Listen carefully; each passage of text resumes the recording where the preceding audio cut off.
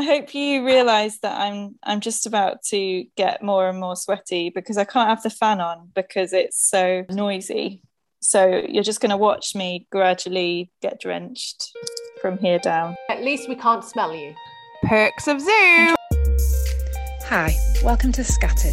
We're a group of friends from the same church who are serving God in different countries, and we're meeting online to chat through books of the Bible, chapter by chapter. We'd love you to join us. Hi everybody, welcome to Scattered. We thought it would be good to catch up with each other at the end of the summer, and I think for the Scattered team it's been a summer of transitions.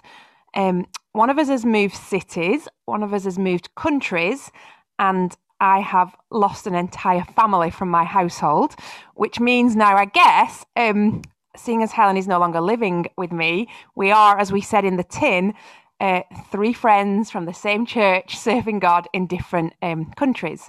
So, we just thought it would be helpful to catch up about what God's been teaching us through these transitions. So, Mary, over to you. Do you want to just tell us a little bit about the changes that have happened in the last month or so? Yeah, so we moved cities about 3 weeks ago, it was in the end, it was quite a quick move because we didn't expect to find a house in the city we were moving to. And we were just visiting for another reason. And we were coming through, we thought, let's look at a few houses. Found a house, just felt like it was God's intervention and decided to move, I think, within just over 2 weeks. So we went through this crazy 2-week kind of packing, trying to say goodbye, trying to do all the stages of transition with our kids, and it was mental. But we moved and we've done it, and it was hot and sweaty, and we're here, and it was hard. But yeah, just really thankful. So I hate leaving places, and I hate transition. I hate all the goodbyes. So in a way, doing it quickly was nice, but also it was quite hard. Yeah, I noticed you just threw in there, as if the rest of us would understand what you meant, going through all the stages of transition with our kids. I think we might come back to that because I guess I know a little bit about that because Helen lived with me, but I think for people listening, it might be helpful to talk through what that means because, yeah, I guess lots of our St. Clement's people would love to be praying for your kids in that and as they adjust into the new. But Helen, let's just hear from you, if that's okay, about your transition. Where are you? What's happened? Yeah, so our transition was much more slow in coming. We knew that, we were fairly confident this time that it was on the horizon. So about 3 weeks ago as well, me and my family moved from Openshaw to just south of Paris to a town called Massy to study French language for a year. It happened very slowly, in a very controlled manner. It was not too sweaty, and I do find transitions hard, but I really love new things and change. So I probably reacted to the change and the newness maybe a bit differently. I get that. Like, some bits of transition are good, aren't they? It's quite affirming when you're saying goodbye to people because you really realize that people like you and you can say lots of nice things to people. I like that bit. For me, and I love change as well. For me, it was the speed of it all that I struggled with. But in a way, I liked that as well. Because, yeah, like I said before, I also hate saying goodbye. Do you like saying goodbye, Helen?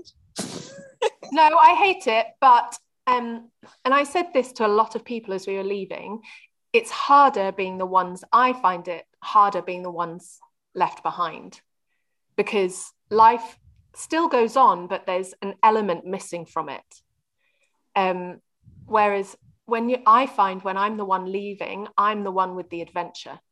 So I do not cry, as I have to say, when I left the Jump household, I cried. I'm going to say that. When we drove off, I did have a little... Whoa. Result! But no, don't get too cocky, Jill, because Mary, when you leave, every time you and your family leave, I sob because it is honestly the worst being left behind. She loves us both equally. We'll take that as a draw, Mary, should we? But I do think it's harder being the ones left behind.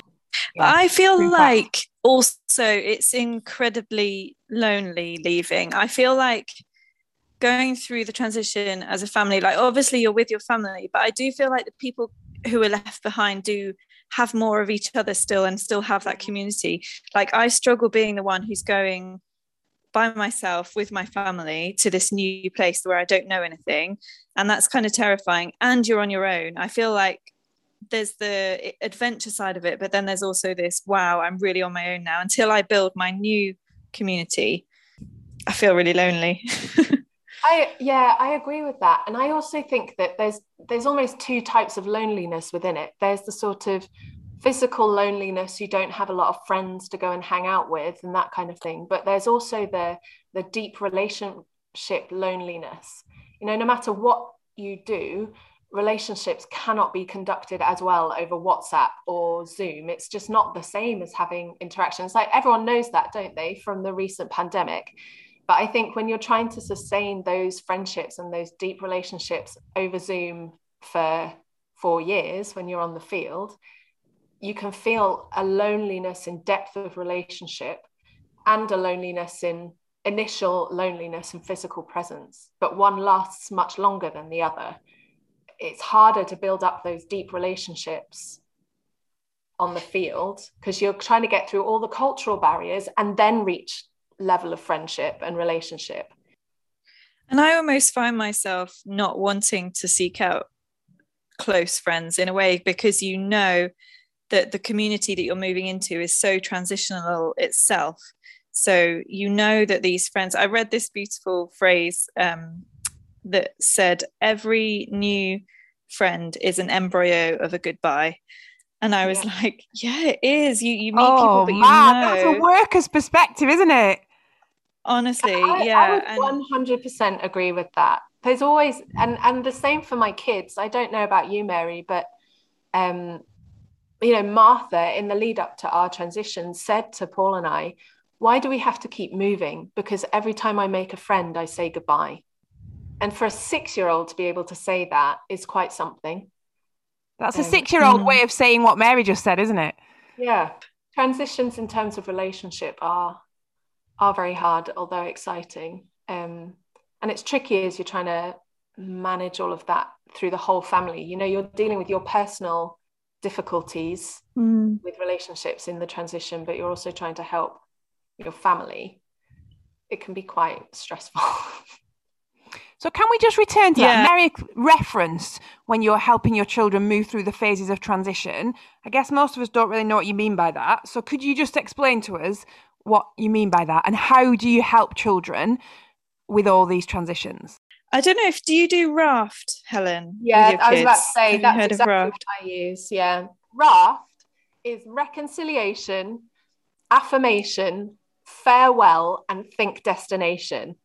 So it tends not to be like step by step in order, but as you're in the lead up to your leaving, you're going through these things with your kids. So and you yourself are supposed to be doing it as well. So reconciliation, are there any relationships that you need to sort out? Any things that you need to resolve? Is there anything you need to say to people before you leave, good or bad? You need to say what you need to say. And then affirmation, what are we thankful for? What are we grateful for? What's happened that's been good? You know, if you've got kids who can't express that, get them to draw or paint a picture for someone and give it to them as a gift. You know, who do we, like one of my children is a real gift giver. So what can we give them? What could she give to her friends to show her appreciation for them? You know, for me, it might have been write a letter or whatever. And then you also need to be thinking, okay, who do we need to say goodbye to?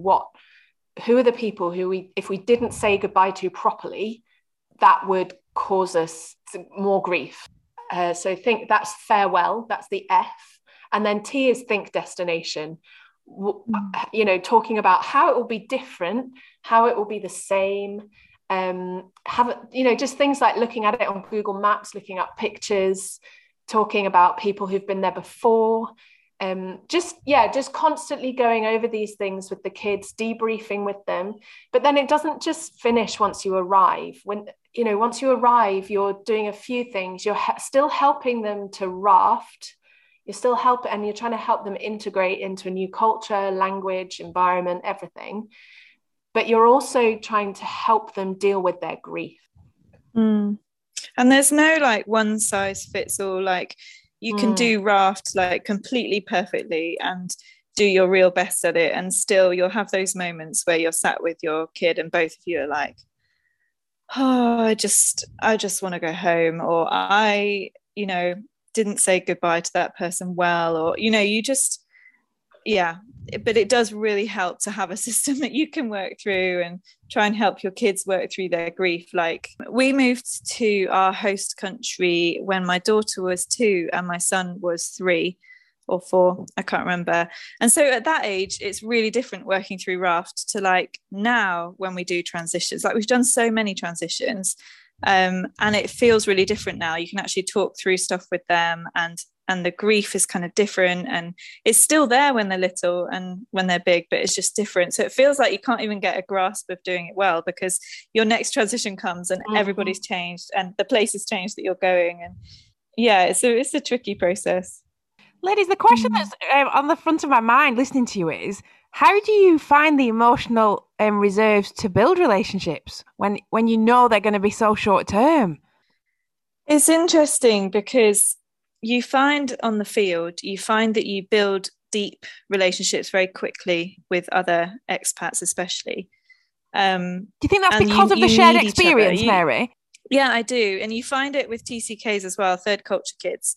You find it as well that they very quickly have a mutual understanding of what life is like, what it's like to live with one foot in 2 different countries.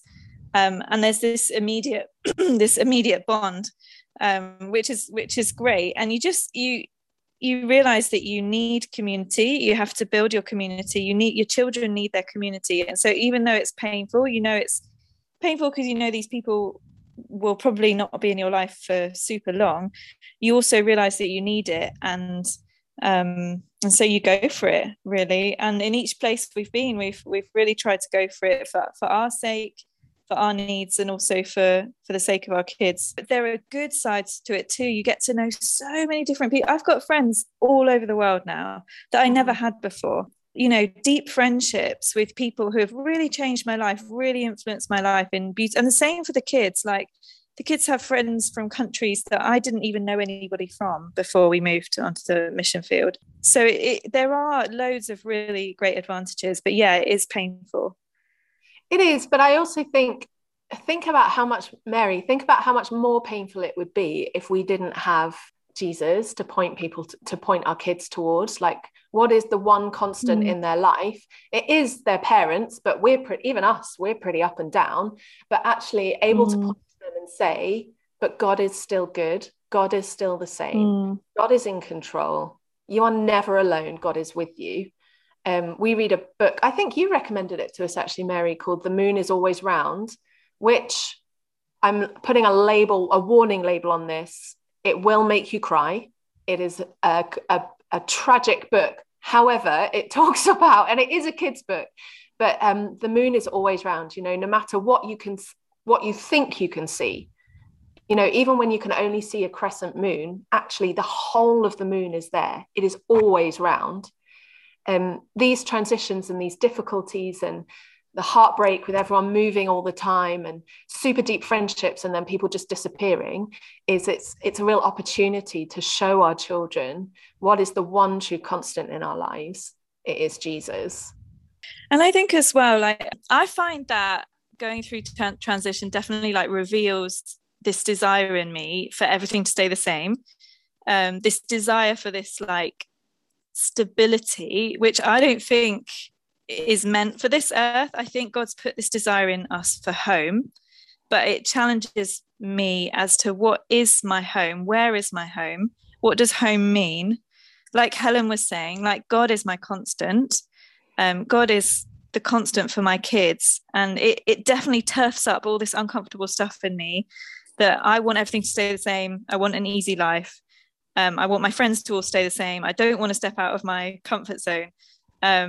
And I just find it helpful to be reminded that, yeah, this earth is not our home. Before we first came to our host country, this passage in Hebrews 11 verses 13 to 16, I'll just read it. These all died in faith, not having, so it's been talking about, Abraham, Sarah, who, by faith moved to different places and moved around. These all died in faith, not having received the things promised, but having seen them and greeted them from afar, and having acknowledged that they were strangers and exiles on the earth. For people who speak thus make it clear that they are seeking a homeland. If they'd been thinking of that land from which they'd gone out, they would have had opportunity to return. But as it is, they desire a better country, that is, a heavenly one. Therefore, God is not ashamed to be called their God, for he has prepared for them a city. And for me, that's everything. My home is in heaven. My home is with God. That's really what my heart is yearning for. And when we go through transitions, both for my heart and for my kids, we need to preach this to each other. We are exiles on this earth. This earth isn't our home. Our true home is in heaven. And if we want to make that place our home, and if we want other people in this world to come and join us in that home, then we need to go through these difficult transitions. So would that be your go-to scripture in a way, Mary, in transition times, to sort of keep reminding your heart of those truths? Definitely, yeah. I have it. My friend did this beautiful painting of it, and I have it on my wall. In fact, I haven't put it up on my wall yet here, but it's usually up somewhere in my house, just to reflect on and chew through every now and then, especially when often, when you are struggling in a transition, feeling anger or sadness, which is all normal and fine. It's also good to ask the questions why am I feeling like this? And sometimes it's good to be it's because my desires are totally being all turfed up and shown, in a way that in normal everyday life they're not. Yep. Yeah, thanks. That's really helpful. Helen, what's God been teaching you through the transition process? Yeah, very similar, I think. It's about learning not to base your security or your happiness on your circumstances, isn't it? I think, I really love the passage that Mary read out. The other one that is classic that I tend to read every now and again is Philippians chapter 4, verse 12 and 13. I know, this is Paul writing, I know how to be brought low and I know how to abound. In any and every circumstance, I have learnt the secret of facing plenty and hunger, abundance and need. I can do all things through him who strengthens me. And it's not so much about God giving me the power to do it, but it's more, I can face any and all circumstances and be content because of Jesus. Not that I have I'm given loads of strength to do it, is it? Because no matter what, I'm still incredibly weak, but God's power is made perfect in my weakness. And just recognizing that no matter where I am, I'm going to be discontented because I'm sinful. And just pushing on into that, I need to recognize that because of Jesus, it is possible to be content in all places. And I think the challenge, as I'm listening, it's so easy, isn't it, for us to put our security in the wrong things, because they're not actually as secure as we think they are they? And it's so helpful hearing you guys speak about that physical moving churns up all the false security that I think we, who are in the same place, are tempted to put our roots into rather than into the Lord. And it's just so helpful to hear you guys say what a good thing it is that God churns those things up, because it refocuses you, doesn't it, on him and on where true security and true home is found. And in some ways, praise God that happens semi-regularly in your lives, because it forces you, doesn't it, to make sure your roots are in the right things. Whereas I think for people who never move and are in the same street and the same school and the same church for years and years, the danger is our security becomes in those things rather than into Jesus. And I would say as well that it doesn't happen on a semi-regular basis. I would say, particularly in the beginning of the, once you've reached to the place and you're still transitioning, because I think transition doesn't finish once you're moved. Transition is a continuous process, because you've got the lead up and then you've got the grief of leaving where you were, but now you've got the new issue of trying to integrate where you are. This afternoon, I have a meeting with the teacher of my youngest. And this morning, I got an email saying, oh, you need to bring this document, you need to bring 2 passport photos, and you need to bring X, Y, and Z. Just to give you a picture, I have no idea where to get passport photos done. Once I get to the shop, how do I explain that I need a passport photo and that it's for a very specific thing for a school, when I don't have the language to do that? Most of the people I'm around don't speak English. And I can tell you, my reaction to getting that email this morning was not good. And I'm alone. My husband, who is much chattier and much braver than me, is in the center of Paris with my oldest 2, sorting out some other stuff. So here I am with my youngest. We have to walk probably 20 minutes or so to the nearest big shop and go into this camera shop and try and figure out how on earth we're going to do it. And then get back in time for another meeting. And so, that revealed to me that actually I still crave control. I think that I've surrendered. I really haven't, because somebody's asked for some passport photos. Why am I having a meltdown? I'm having a meltdown because I'm not in control. I thought I'd wrestled with God through this stuff, but really I haven't surrendered. I'm not happy that he's in control. He knew this email was coming. I didn't. And therefore I'm annoyed, So it's not even a semi-regular thing. I would say it's a regular thing. Even when you've been in a country 30 years, I'm sure there's still stuff. Like Mary's been in her country of service for quite a while now, but I'm sure, especially since she's moved cities, that there's still almost weekday, if not daily, then weekly things that she's still trying to figure out. Why on earth did that happen? How on earth am I going to get that sorted? Operating in a second language as well. But I guess when the lens is on of these are all ways that God helps me rely on him rather than myself, then each time that happens, it's an opportunity, isn't it, to trust the Lord rather than Helen's ability to control. But yeah, that's an exciting afternoon you've got ahead of you, my friend. It's okay, I've got a plan. Of course I do. And it's totally going to work out exactly as I want it to. Yeah, and Tabsy's just there to help you along. Now, big question, Mary, how did the kittens transition? Yeah, well, we did raft with them and it went really well. And, they... yeah, they're fine. They're cats. They're over it. I think the other thing to think about as churches anyway, is how you can support people when transitions don't work out. Because our initial transition didn't work out at December. So we had left Manchester again in the middle of December.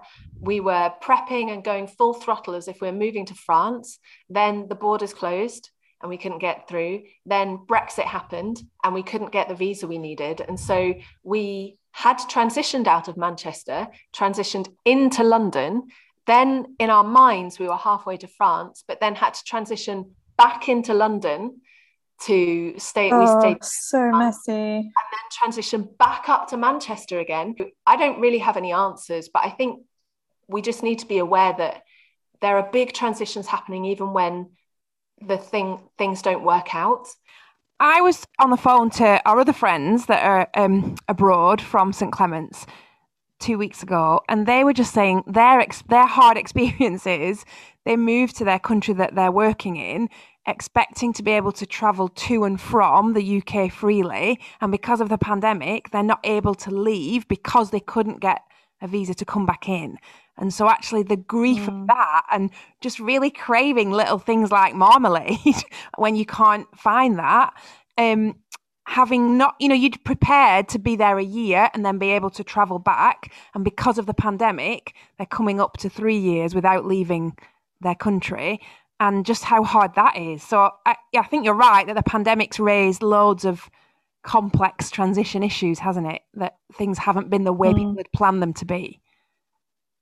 And I think it's important, like when you're going through that period of uncertainty, like transition sucks anyway, because your head is everywhere. You've got lists everywhere. You don't know where anything is because you started packing and giving away stuff. You can't make any decisions at some points because, you know, someone asks you, what do you want to eat for dinner tonight? And you just start shouting at them because I have decision fatigue. Yeah, honestly. And you're in that kind of place of craziness. And for me, it's like, what rhythms can I keep in my life during transition that will ground like me and us as a family? How can I help my kids have rhythm that will, you know, help with this? So for me, it's like I need to keep having my quiet times. I mean, at some point that does go out the window at times, but, you know, quiet times, family times, eating meals together, watching a series of something on Netflix together. Like we watch these random baking shows and things, like just things that will bring you together as a family and give you some kind of rhythm during the transition is really helpful to us. I don't know how that is with you, Helen. Yeah, we're the same. Family traditions. So every Saturday morning we have pancakes. You know, we have a certain night of the week where we sit down as a family and we play games. Just things that can offer some, like you said, rhythm or security to the kids. I know that at this time, this will be certain, this will happen. Thanks, ladies. It's really helpful to just reflect and think about transition. And I think for us here, that's really helpful for us to be praying for your kids, for you guys, as you continue in transition. Lovely to chat to you, and hopefully we're going to be back in a couple of weeks with the first of our new series of Bible studies. Lovely to see you all. See you soon.